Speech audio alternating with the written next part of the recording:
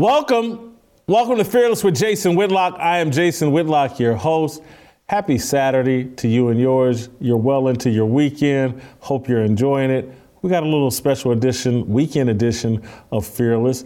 Joining me today will be our main man, Morpheus, Royce White, the deepest man on the show. Royce has started his own podcast called Please Call Me Crazy. And so I wanted to bring Royce on. One, there's an issue that I want to talk about that I think is related to the importance of Royce's show. And so I want to combine talking about that issue with telling you and promoting Royce's show and telling you guys how to access it. Royce, thanks for joining me on this Saturday. Appreciate it. And let me just explain to Royce why I want to talk about the Vogue magazine cover that shows Rihanna on the cover, basically leading her baby daddy, A$AP Rocky, and their baby. It's to me, and they use the word reborn, Rihanna, everything changes. And so I think the religious symbolism is important and is intentional. And, as Christians, as believers, we talk about being reborn in Christ. And I feel like they're trying to send a message about being reborn in this divine feminine energy. But the reason why I think this is important, and Royce, I want to talk about the cover, but I also want to talk about your show. You can tell me if I have the wrong take on your show. But what I see in you, Royce, and this is not a vision where I see Royce as the perfect person, because you're not. You're a fallen man, just like me and everybody else listening to this. But I think you have a chance to tell a story through your own life and the mistakes you've made and the issues you've dealt with, that you can be an example to young men about the natural order, about healthy male masculinity, about being a leader as a man. That's what I'm hoping your show is going to represent. That's what I think you have an opportunity to represent. I've told you off air, and I may have even said it on air. It's like I see Royce as the next Kevin Samuels, the next iteration of America's version of a better version of Andrew Tate, someone who can reach young men and provide them an example and advice that can lead them down a direction. You won't make some of the mistakes Royce has made, some of the mistakes I've made. That's where I'm hoping when you figure this show completely out, that's where I'm hoping the lane is and how you're seen.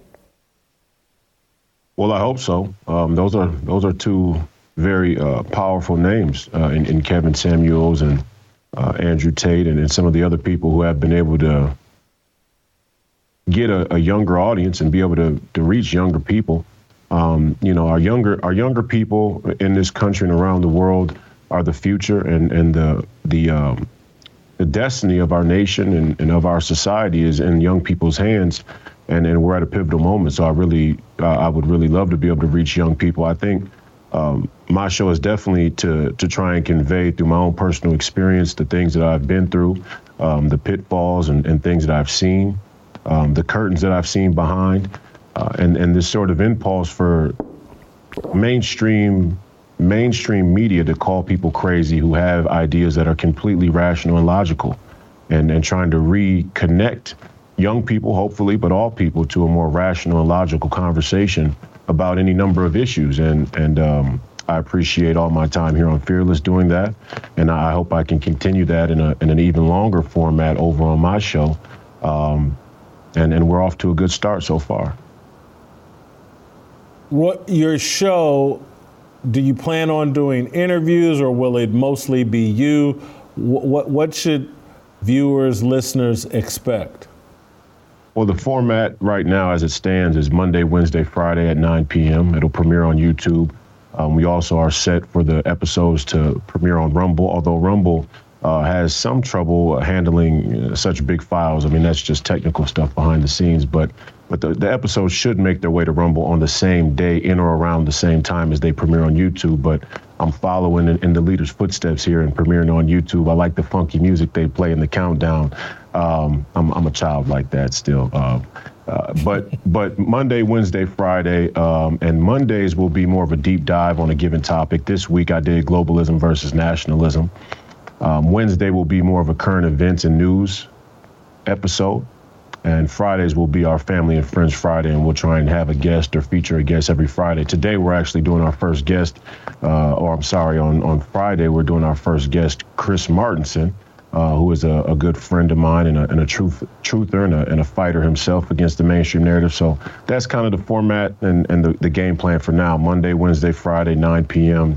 Mondays, deep dive. Wednesdays, current events and news, and Fridays are our guest show. So this is the end of the second week, I believe. Easier, harder? What have you learned about doing a podcast and perhaps yourself just 2 weeks in? Well, I mean, I've learned there's so many different ways you could do a podcast. The way we've chosen to do it has all kinds of hidden obstacles that we didn't foresee. But we've been fortunate that in every day that we've premiered the episode, that it's made it up on YouTube on time. YouTube hasn't censored it. It hasn't brought the episode down. We haven't had any hiccups or anything like that with tech. So we've been fortunate so far, I would say, and I hope that we continue to have that success. I'm sure our guest episodes will give us some trouble, as you know, with Skype, but we're doing our best to pre-check, pre-flight check all of those things, so we make the deadlines we need to make. Other than that, it's a whole different format to just monologue for an hour and a half, and that's what I've mostly been doing this first couple of weeks, is just going off on rants for an hour and a half about any given issue. Doesn't trouble me. As I look out into the future, I see a time, and I can see where any type of on-air personality or broadcaster would find themselves venturing into dangerous territory and trying to provide content that entertains instead of that informs. Because at a point when you touch on an issue so much and you get right down to the bone of an issue, I mean, it's hard to say it again, right? In your own head as a commentator, you start to think like, man, I said this before. So in the first week, I found myself a couple of times listening back to the interviews and trying to figure out what I wanted to tell the audience next, and going, I feel like I'm repeating myself, but some of this stuff needs to be repeated because the mainstream media has no problem repeating lies. Royce, I'm going to keep it real with you. We had a discussion this morning amongst my team. We were all wondering why I hadn't been a guest on your show.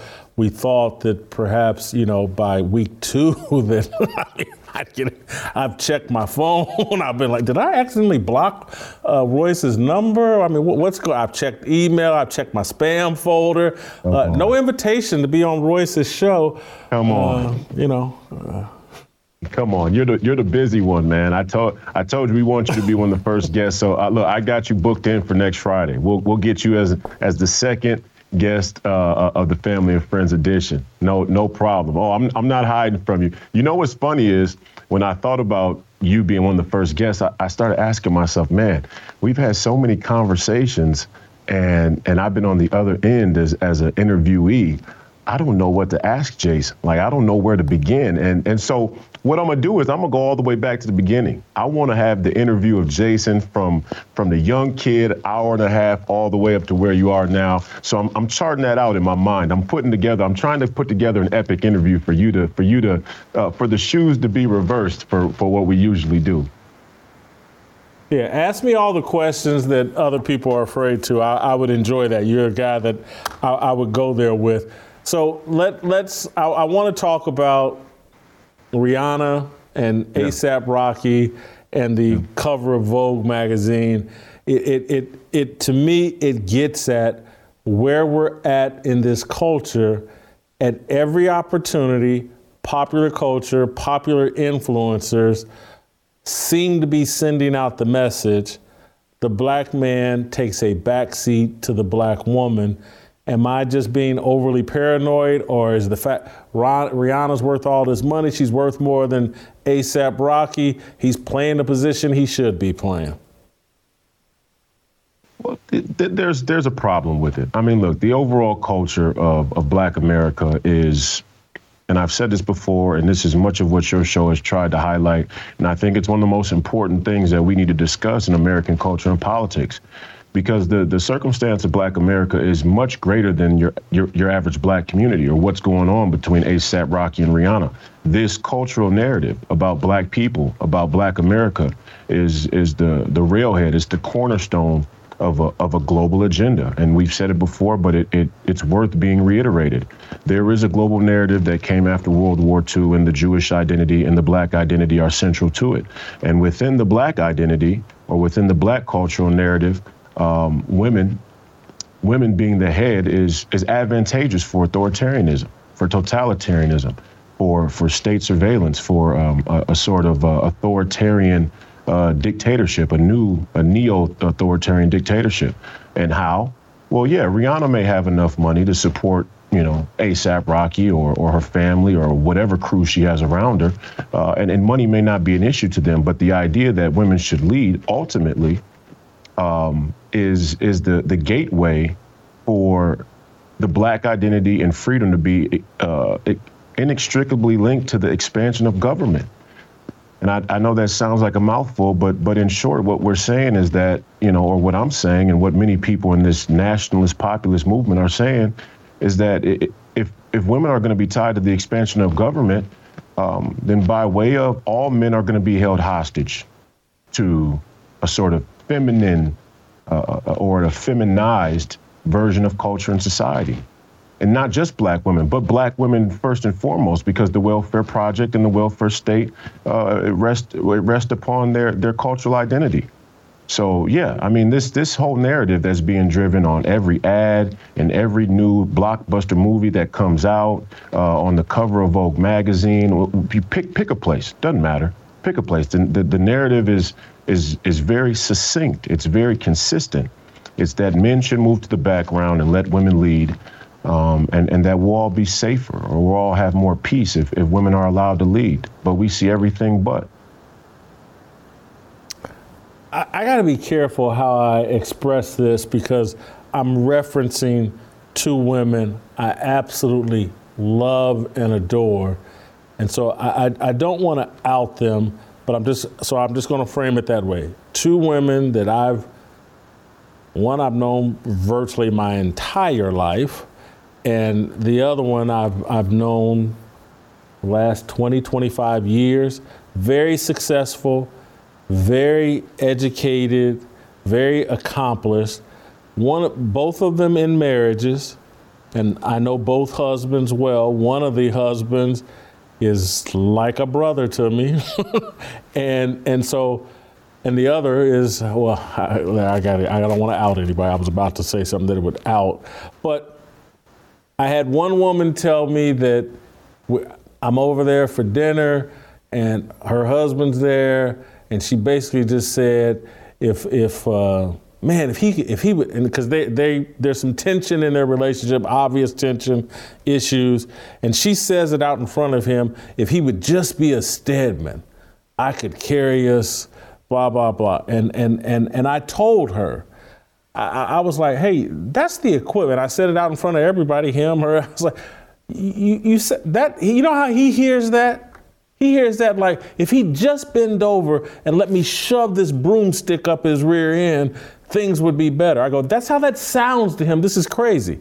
And then another woman, her and her husband were here in Nashville, and we were out to dinner, and we were talking about this whole leadership dynamic, and she just told me like, look, right now, we Black women, we got this. Y'all got to just kick back and let us handle this. We got this. And so there's a real mindset among educated Black women who've had career success. They have convinced themselves they're all Oprah Winfrey, and if we would just fall back, they got this. And it's almost like, y'all blew it, we got this. and there's almost no reasoning with them. No, this is absolutely absurd. This part of the narrative, you know, there's a dynamic between black men and black women, and there's the family dynamic, but there's also the individual circumstance of the black woman that we can't continue to dance around, and it has historical precedence. And I got to call a little bit of history here, and you know it wouldn't be a segment of mine if I didn't do so. And I take us back to World War II often because World War II was the turning point of so many things culturally here in America. And I've said it before, but I'll say it again. We tell the story of World War II as though we, the Allied forces, right, the progenitors of democracy and fairness and peace, went there to fight the Axis powers, and we beat the Axis powers, and they were fascists, nationalists, globalists, racists, eugenicists, so on and so forth. But that's not the way. That's a gross misrepresentation of history. It's a gross misrepresentation of World War II, and it's a gross misrepresentation of the three leaders that have come to be the juxtaposition of American democratic liberal order. And that was Adolf Hitler, Tojo, Mussolini. And why I say that is Churchill, you know, Winston Churchill had to come to America and sign away the colonial empire in order to fight off the German war machine. You know, Churchill was on the ropes. Great Britain was on the ropes. And he went to Roosevelt and he said, listen, we need you. We need you or we're not going to win. We're going to fall. And out of a sort of Commonwealth, English Commonwealth sympathy, Roosevelt obliged. But in doing so, Roosevelt made Winston Churchill sign over the claim of their colonial empire. Now, here's what happened. They signed over the claim to their colonial empire. But in effect, what they did was they sent all of their European monarchy philosophers and academics into our universities. People got to understand this.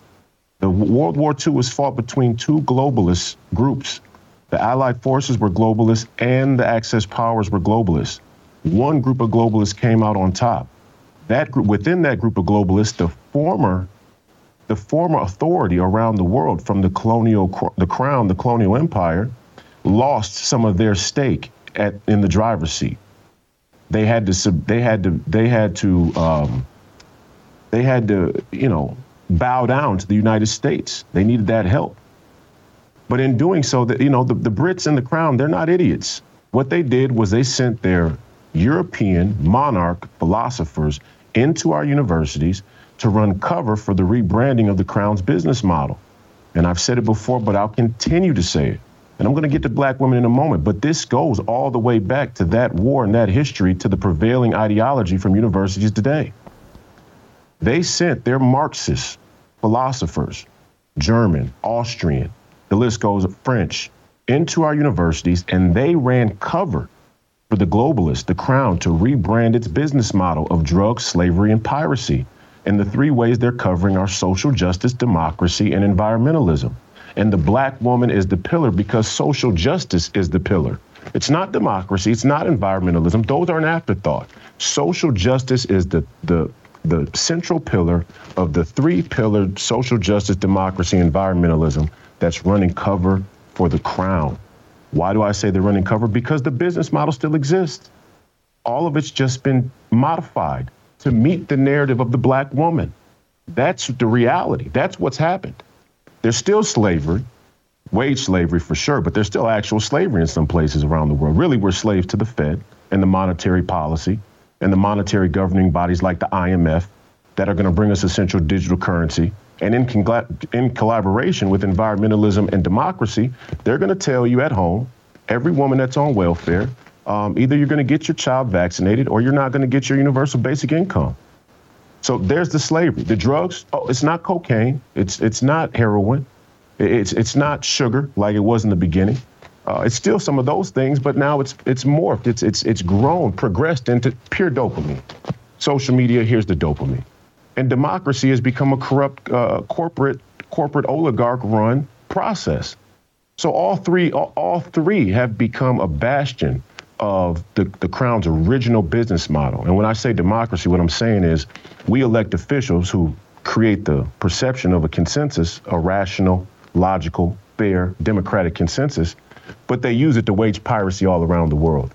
That's what they're doing. Slavery, drugs, piracy. We'll go where we want, we'll take what we want. If it's the Ukraine, we'll take the Ukraine. And the black woman has become so disconnected from those historical roots. And how that's taken place is they take the black woman into the university and they prop her up and they tell her hair is pretty.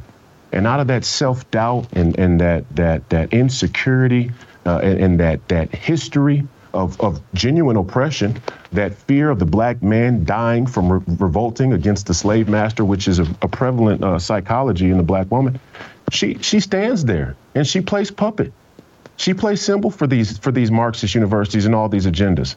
And the black man at many turns is trying to fight to stand up and say enough is enough. And the entire idea of citizenship from Los Angeles to Beijing is being compromised and undermined under the rubric and fight and dynamic between the black woman and the black man.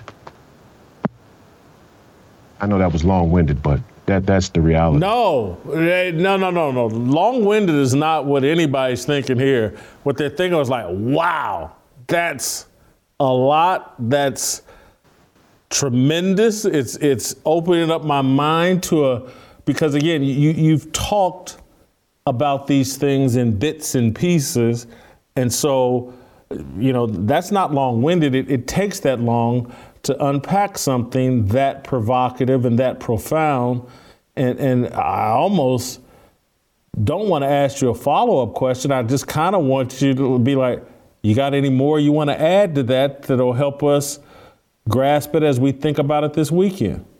Yeah, well, we'll think about it like this. We have to get away from blame. And when I say blame, I don't mean that nobody on the table has culpability. We all have culpability in this project that's been run on us. And at bottom, the black woman is a convenient target psychologically, culturally, politically, economically, in a history that we all sort of contributed to. And so, the black man at some point in this whole Willie Lynch style psychological experiment should have said, you know what, honey, I love you and I love these kids, but we're not going to live in chains. And I would rather all of us die than to live in chains, right? The price of freedom is death. Malcolm X said it, Thomas Jefferson said it. Two different people in two different times from two different points of view, but came out with the same answer, the same end result. And our American citizenship, our American identity is built upon an idea like this. And along the way, our fear, our lack of faith, our lack of understanding, it led to this sort of neo subjugation that we all live under. And the black woman was just she was just a great tool. She was just the one who stuck out of the bunch, right? She stuck out like a sore thumb. And we propped her up. We all did this. And black men did it too. Remember, it's not just a crisis of femininity. It's a failure of masculinity as well. And first and foremost, it's a failure of masculinity. And then secondarily, it's a crisis of femininity. And much of it has to do with very, very fundamental biological mechanisms that God did give us. And one of them's to reproduce. One of them's to have that sort of sexual lust, right? That appetite for sexual contact and intimacy and companionship. That's a very, very old biological program, and it's being run on us now. And it's not just black men.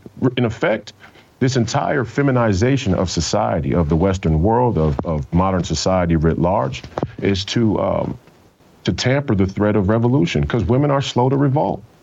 They're slow to violence. They're slow to pick up arms. They're much more agreeable. They're much more amenable. It's easier to convince them to take a deal that they otherwise maybe shouldn't take through rational and logical thought. And that's what women have done, and nobody better than black women. I mean, think about it. In Brazil, to bring in another global example, in Brazil, the President Lula, just announced that in order to get your universal basic income, your Brazil government aid, you got to get your kids vaccinated, right? I mean, that's a deal that no no man, woman, or child with any concept of citizenship should take. But you have to start from saying that we shouldn't take the welfare state as a concept to begin with. So we've been kind of corralled into this shooting gallery, and the black woman is the person who's leading the shepherding.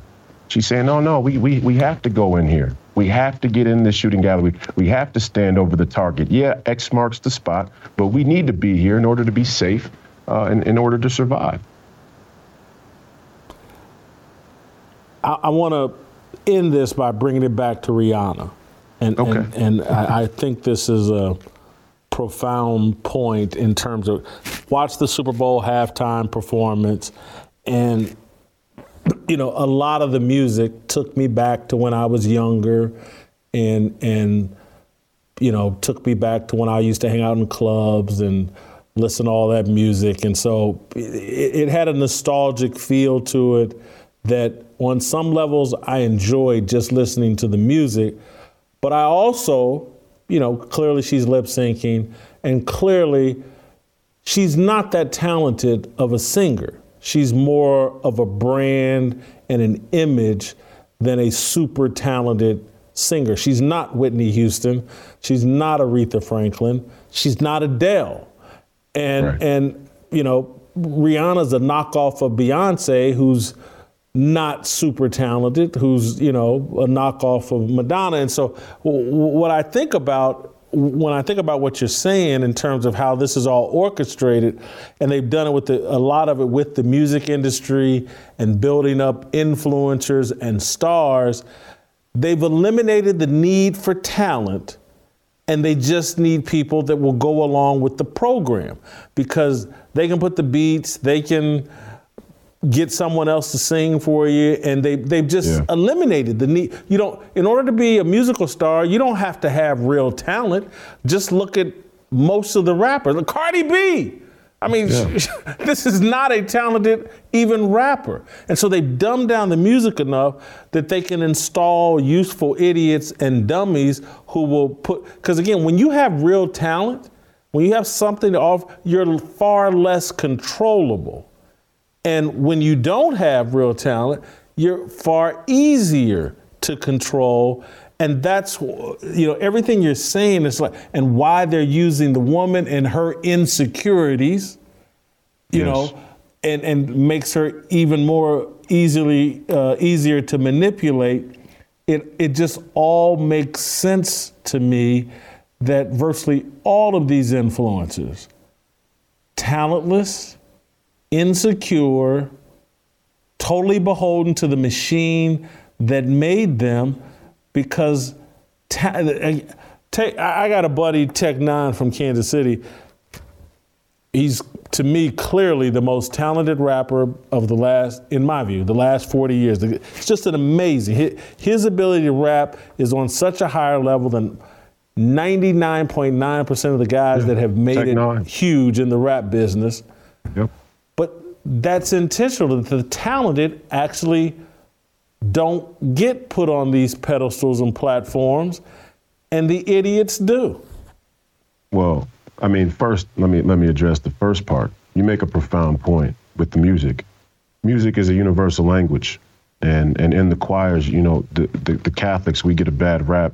But what I like about Catholicism is that it's the one variation of Christianity that goes into depths about the choirs of angels and the principalities and all of the angelology that exists. And in that history, we remember that Satan was in charge of the music, that Satan was a being that was very inept musically.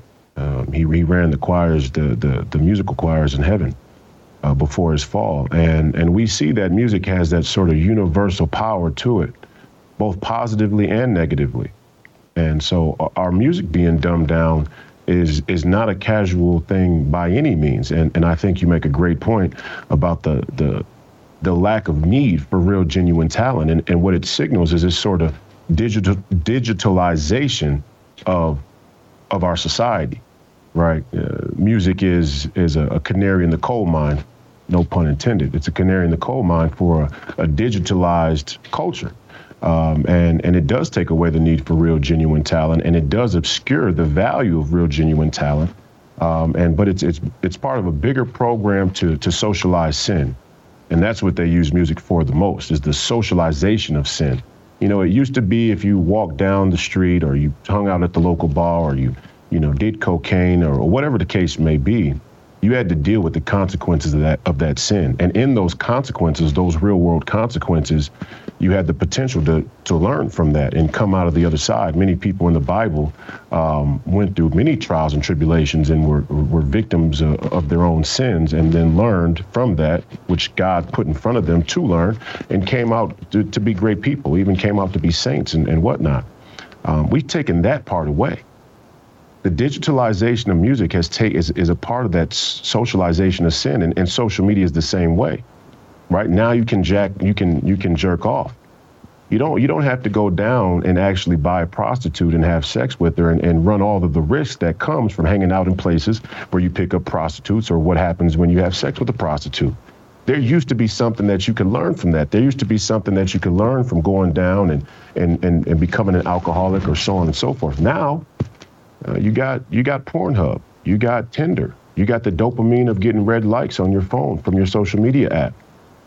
You got musicians and people who have become watered down versions of the idols that we never should have worshipped in the first place, if that makes sense, right? We never should have worshipped Marvin Gaye the way we did in the first place, but at least he actually had talent. At least he actually could sing. At least he actually could play the instruments. He understood the music. We never should have worshipped him the way we did. Now we've started to worship people who can't do 1/10 of what he's done. And in that way, you can see that we're in a dark pit, morally, ethically, culturally. Royce, once again, we'll end with you telling everybody the details on your show and when they can listen, where they can listen. And thank you so much for taking the time. Yeah, well, thank you, man. Yeah, please call me crazy. It premieres Monday, Wednesday, Friday at 9 p.m. Central. And Monday, you can expect a deep dive on a given issue. Could be globalism, could be the Fed, could be black women and black men, the black family, Christianity, no telling. On Wednesday, I want to do current events. We do current events and news, just topic by topic. This week we did, this past Wednesday, we did Carrie Lake and the Black National Anthem. I invite anybody to go watch that episode. I was much more animated and passionate than I was in this interview today. Maybe I'm still a little tired from that whole episode. But Friday we do our family and friends and our guests, and I'm excited about all the guests, and I'm getting my interview questions ready for you, Jason, so you can be one of our first guests here to launch the podcast. And I want to tell you, Jason, from the bottom of my heart, thank you, man. Thank you for allowing me to be on Fearless. Please don't not let me come on Fearless as much. I'm going to make as much time for you and the Fearless Army as I need to. The podcast is not going to affect my availability at all. But I really appreciate you. And for all the flack that these pro-black, fake, woke, militant, the Black Anthem is the crying call for liberty and freedom and justice. All of these people sat by and watched when the NBA and the rest of the mainstream media corporatocracy strung me up on a cross for fighting for mental health and called me crazy. And none of them would let me have a platform to speak these very rational and I think very rational and logical thoughts that I have. And I spend a lot of time trying to craft to give people the best insight I can. But when we first hooked up about a year and a half ago, you were willing to give me that platform. And that's why, I'm loyal to the Fearless Army and to you. And I don't care if we disagree on anything.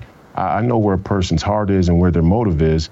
And all these other black commentators out here that are carrying water for this agenda really need to take a strong look in the mirror. And if you watch my podcast on Monday, Wednesday, or Friday, you're going to see me force them to put that mirror up to themselves and ask themselves who they really are deep down. Thank you, Royce. We'll play some tomorrow. We'll see you guys on Monday.